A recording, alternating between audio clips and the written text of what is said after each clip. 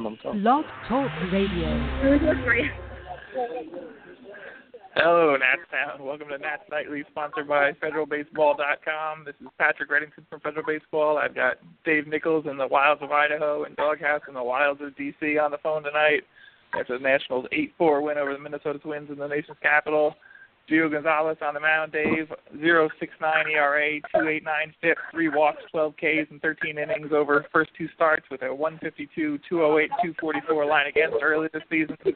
Dusty Baker talked before the game about his demeanor on the mound changing. He's not letting opposing teams see him sweat or that he's rattled out there. He looked good through the first 3. The Twins were guessing on his curveball, couldn't do anything with it early, but an E6, a wild pitch, and a Joe Mauer single got the Twins on the board, though they were down 7-1 at that point. Gio got through 6, got in trouble in the 7th, 2 singles and a walk, end his night. Sean Kelly gives up a 1-out, 2-run single, 8-3 at that point.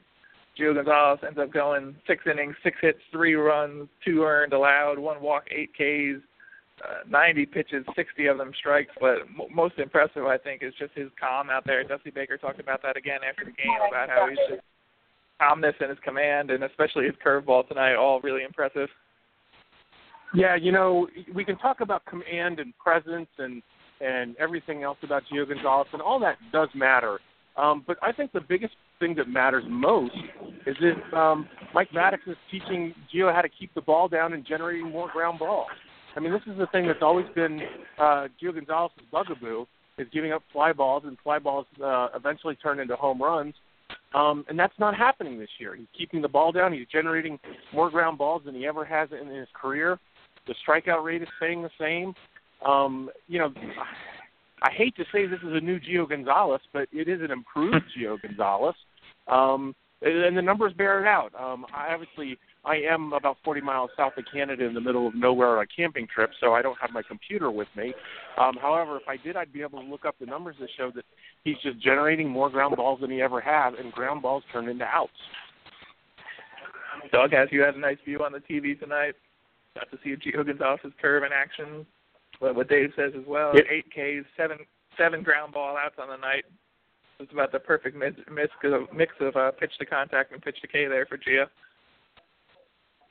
Yeah, it was, and there were a couple of points where, you know, we're sitting on the couch watching the game, and Mrs. Doghouse actually shook her head and said, "What was that pitch?" You know, and there's just some beautiful, huge looping curveball would go in for a strike with the batter just backing away, like what the heck is that thing? Funny enough, I happen to have my computer right in front of me here. And Gio, interestingly enough, is at a career low in ground ball percentage so far this season. Only 40%. Usually he's up in the sort of mid to high 40s. But that just may be an artifact of April. I'd point to 8 Ks and a walk on 6+ innings pitched or 7+ innings pitched as being awfully good. Good numbers. Those ground balls are a good thing to have. I like the Ks even more. Gio really seems to have settled down. I don't know if it's Maddox being the Gio whisperer, or if it's I can't remember the name or his title, but basically the new coach in charge of the mental game who's been working with Gio. Someone has found, or some combination of people have found, the combination of magic ingredients that have gotten Gio both the outlook, the approach, and the mechanics to really generate some good results so far. I mean, an early season, so maybe it's a flash in the pan, but I'm a fan, so I'm going to cross my fingers and say this is the Gio we're going to see all season, and I like what I see. I personally think it's his feed the family mantra that he's repeating to himself on the mound to keep himself calm out there. That's making the difference so far, but apparently Kyle Gibson does not have a mantra, Dave. He struggled out there. The 28-year-old right-hander, 0-2, 3.57 ERA, 5.25 FIP, 239, 341, 400 line against coming into the game. Down 1-0 early. Bryce Harper grounds into a force at second, moves up to second base on a walk by Ryan Zimmerman, comes home on a Daniel Murphy single, a line drive to left by Danny Murphy, just goes with the pitch he was given. Jason Worth walks. Danny Espinosa hit by a pitch with the bases loaded. 2-0 at that point. Jose Lobaton, who had a really good night at the plate, drives in 2 more. 4-0 early. Nationals kept on adding on as well.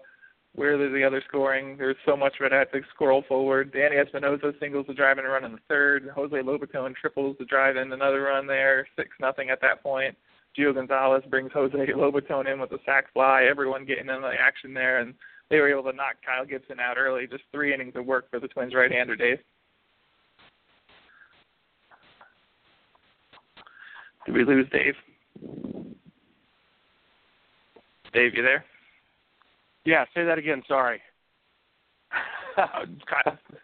able to knock Kyle Gibson out early. 3 innings pitched, 7 hits, 7 earned runs, 2 walks, 1 K. Everyone kind of got in on the action there. It was struggling to start the season and struggled again tonight. Yeah, Kyle Gibson's got some talent, but he's certainly having some troubles early this season. Nats jumped on him early. Maybe they were the benefactors of sleeping in their own beds and getting some home cooking. This offense is certainly capable of generating that type of a shock. But, you look at the box score, and the Nats are up 7-0, and Bryce Harper is over 2. They've got something going on good tonight. Doghouse, are you ready for your mea culpa about Jason Worth? He robs Byron Buxton of a home run in the third, climbs up the wall to bring a home run back in. Goes up to bat in the 5th inning, hits a slider out to left field, solo home run, his 3rd of the year, 2nd home run in the last 9 games. It looks like he was picking it up a little bit. He left the game early. Dusty Baker said afterwards, no injury issues. They more of a precaution. They had the lead, so they took him out of there early, rest him up, and get him through the rest of the weekend and make sure that hamstring's okay. But did not look like the old man we've been calling him for the last couple of weeks out there when he was in the game tonight. Yeah, okay. He robbed a home run.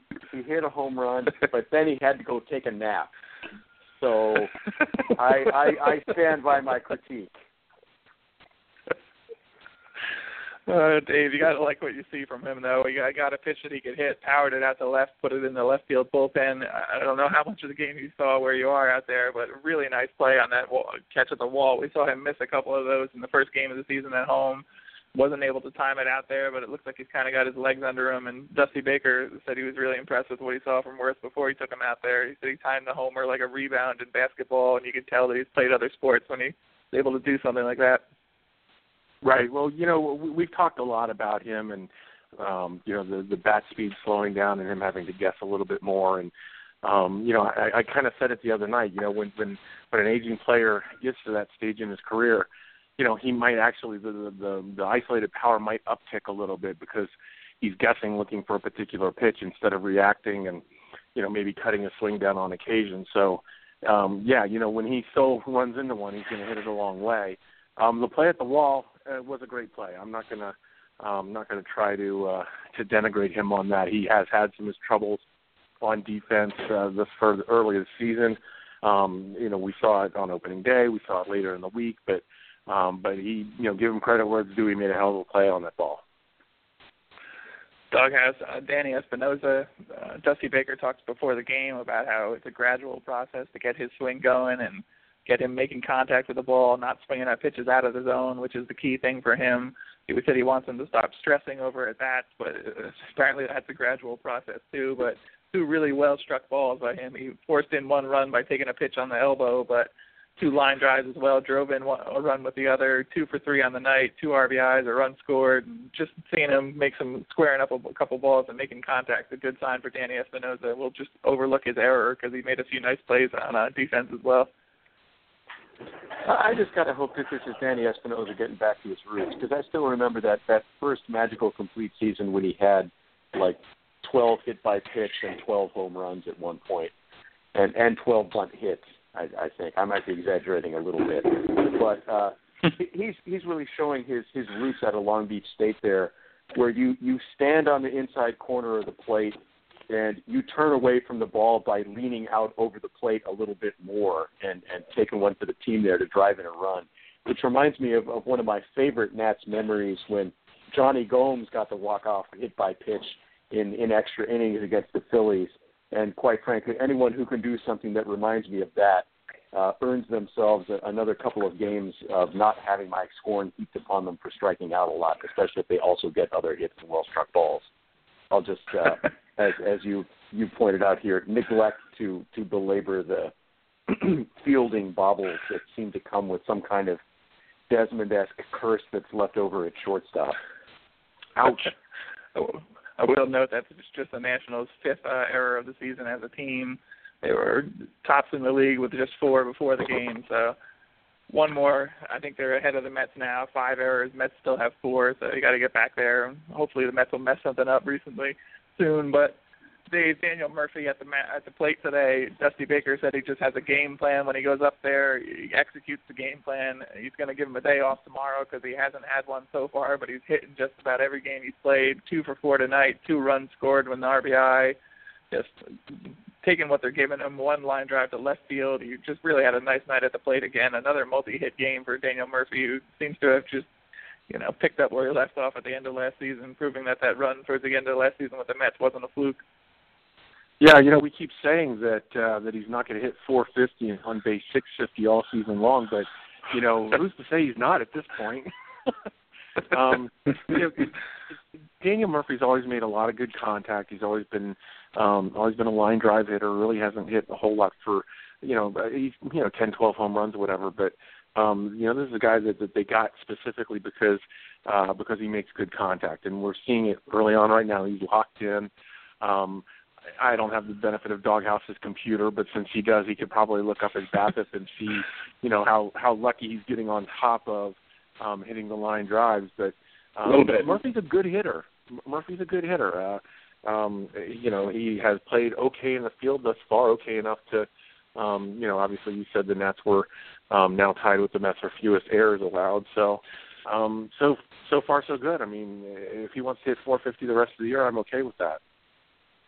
Yeah, I will note that there were 1 or 2 plays where you see him ranging over to either side and kind of have the immediate feeling, he's not going to make this play. When anything out of the ordinary, it seems like he has a little bit of difficulty. Not the best arm from what I've seen so far. We may have been spoiled a little bit by having Danny Espinosa over at second and Anthony Rendon there for the last couple of years, but he's been serviceable out there in the field. I'll give that to him so far. Doghouse, before we get out of here, I did want to note, I kind of liked Felipe Rivero's outing, even though he gave up a home run, a 3-1 pitch to Miguel Sano, a big, powerful guy there, and he just challenged him, fell behind him, so he grooved him a heater, hit it out to straight center. Washington Post writer James Wagner noted that was the first hit by a right-handed batter off Rivero so far this season. They were 0-13 before that, but gave up one there, but got the job done out there on the mound. In a lot of ways, at least in his approach and his apparent attitude towards pitching, Rivero is Joe Ross only more. He has good stuff and he's fearless, except his stuff is better and he seems to be even more fearless. So I want to see more and more of Rivero pitching in late inning, high leverage situations because I think we're going to get good results out of that. Yeah, he really is the left-handed reliever you want, isn't he? I mean, he goes after everybody. There's no tentativeness at all in his game. Yeah. Twins are 1-8. I should note on the road after tonight's loss. They got 2 more in the nation's capital the next 2 days. The Nationals really need to take advantage of a struggling Twins team, the struggling Phillies after that, because as we mentioned previously, after these 6 games, 5 of them left now, they head out on the road for the Cardinals, Royals, and Cubs. That's going to be a nice 10-game road trip there. Some rough teams that you're going to have to play against. So you want to get off on a good note at this homestand and then go out on the road on a winning streak. So we'll see what the Nationals can do tomorrow. Nats Nightly, sponsored by the federalbaseball.com. I didn't say it. 12-4. You almost. Nationals after the win tonight.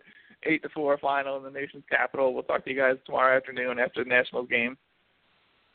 Go Nats.